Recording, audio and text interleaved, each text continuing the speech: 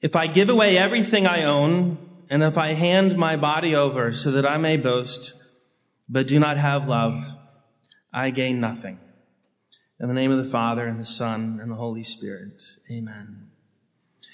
In a week, on February 7, the church in Virginia marks the 96th anniversary of the death of Frank Pareter. Some of you have heard me mention him before. For many of you, his name is unfamiliar, but hopefully soon he'll become one of your favorite holy young people. 100 years ago, he was just a junior in high school at Benedictine in Richmond.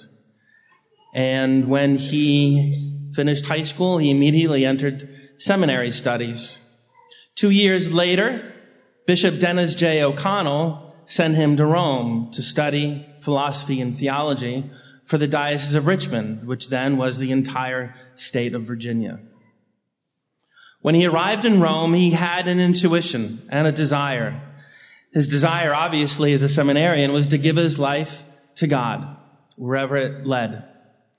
His intuition was that his life might be demanded of him relatively soon thereafter. And so he penned a spiritual last will and testament. A few months later, he did die.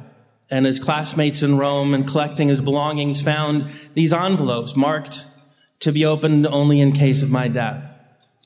Many beautiful writings, letters back to the Boy Scouts in Virginia.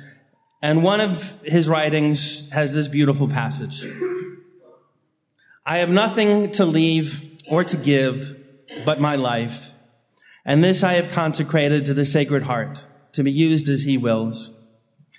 This is what I live for, and in case of death, what I die for. Since my childhood, I have wanted to die for God and my neighbor. Shall I have this grace? I do not know. But if I go on living, I shall live for this same purpose. Every action of my life here is offered to God for the spread and success of the Catholic Church in Virginia. I shall be of more service to my diocese in heaven than I ever can be on earth. In a month, when I lead a pilgrimage with Father Jason Burchell from St. Agnes to the Eternal City and also to Assisi, there are a few open spots, by the way, I hope to bring all the pilgrims to the tomb of Frank Pareter. He's buried in the mausoleum that belongs to the North American College in the city cemetery of Rome, right next to the Basilica of St. Lawrence outside the walls. It's a place where we would go as seminarians once a year, and especially as a seminarian from Virginia, it had particular importance and inspirational value. There are many monuments in Rome, monuments to saints and monuments to great people who weren't saints. Among my favorites are those to Pope Gregory VIII and Pope Gregory IX. They're inside St. Peter's Basilica. As you walk in over on the right, you'll see the Pietà, and you continue on, and there's the Blessed Sacrament Chapel that's curtained off. As you continue down the right side aisle, just before you get to the transept, where you'll see Pope St. John the 23rd buried, there's a little alcove. To the right is the monument of Pope Gregory VIII. To the left, the monument of Pope Gregory IX. Pope Gregory VIII is famous because he gave us the Gregorian calendar.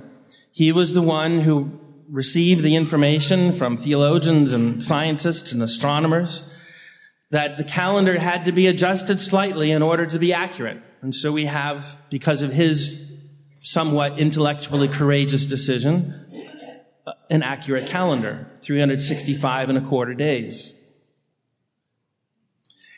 The event of his being visited by these theologians and scientists and astronomers is depicted in a gorgeous sculpture that's over a pedestal with his name inscribed in it, Gregorius VIII, Gregory VIII. Towering above is an image of Lady Knowledge with the sunburst over her heart. And cowering below is a little demon. He almost looks like a puppy who's hiding underneath a blanket or a curtain that's being pulled back. It's a beautiful testament to just one of the legacies of Pope Gregory VIII.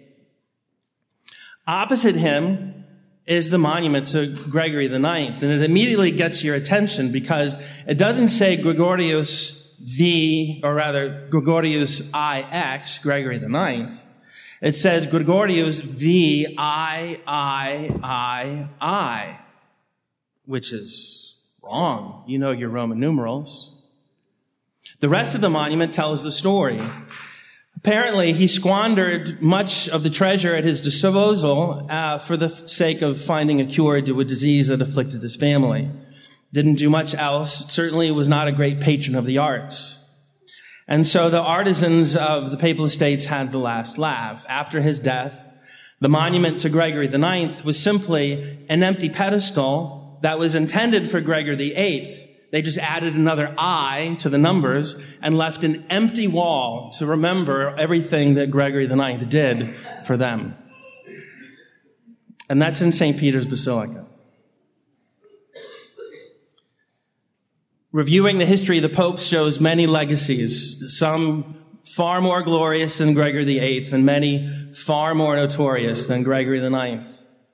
But everyone leaves a legacy. And a lot of that legacy is tangible and visible by virtue of what you spent your money on or what you didn't.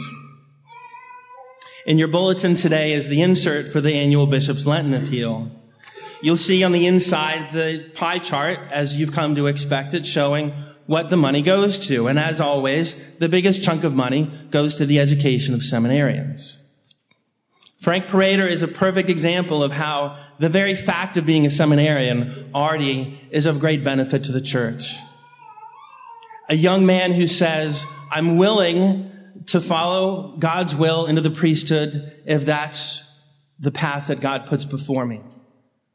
Certainly entering the seminary doesn't mean that one certainly will be ordained a priest. Hopefully several of the young men who are here with us will make that choice. Not knowing for certain that the priesthood is where they will be led, but knowing that no matter what, they will do God's will. They are offering up their life. They're offering up their body for the church and for the salvation of souls.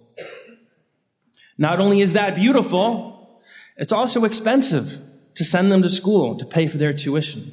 And as much as seminary education is the biggest chunk of money, we don't even try to pay for the full tuition of those who are still finishing college. They have to pay half of their tuition.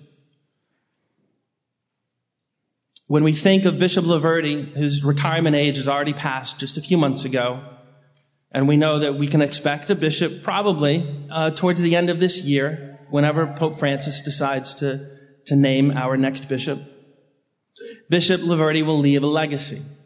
And besides restoring the vocations back to their previous glory, the fostering of Catholic education is also one of his dearest causes. And appropriately, today is the feast day of St. John Bosco. In order to provide for that classic dictum of the church, a Catholic education for every Catholic child requires not only commitment of individuals and of families to choose that, it also requires the commitment of the diocese to help make that possible for the people who can't afford it. And as much as we wouldn't expect that in our zip code, there are families in our parish who attend our parish school who get tuition assistance from the diocese. But it's just the beginning of what could be.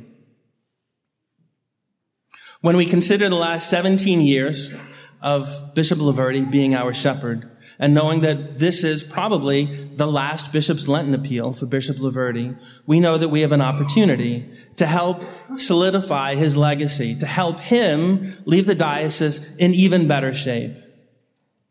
Besides those various offices, we also know that the Bishop's Lenten Appeal makes it possible for him to hire the best possible people to be leaders of the departments of the diocese. And there are a few very important hires coming up this year. So it doesn't hurt to make a donation and make a recommendation.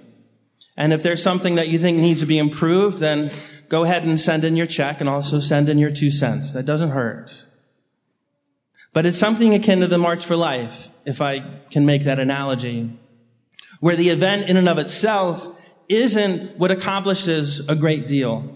And participating in it doesn't necessarily mean that we've done a great a great work, but not to participate in it, that would be significant. 25 years ago, when I became a seminarian, Father Gould, who had just finished being a parochial vicar here at St. Agnes, or St. John's, and was going to St. Agnes, would say time and time again, God has something very special in store for this diocese. How else can we explain so many men, so many seminarians, so many priests? But the same can be said for all of you, all of the families that make up the Diocese of Arlington. God has something very special in store for this diocese, which means he has something great that he's going to ask of us. By the end of our lives, Frank Prater may very well be Blessed Frank Prater, or even Saint Frank Prater. His cause for canonization has already been proposed and sent to Rome. At the end of our lives, it would be wonderful if we could look forward to greeting him in heaven and knowing that all that we have being given away and our body having been given up, not for us to boast, but for the love of God and for the salvation of souls, we will be able to tell him that we also gave everything for the success of the church in Virginia. In the name of the Father and the Son and the Holy Spirit. Amen.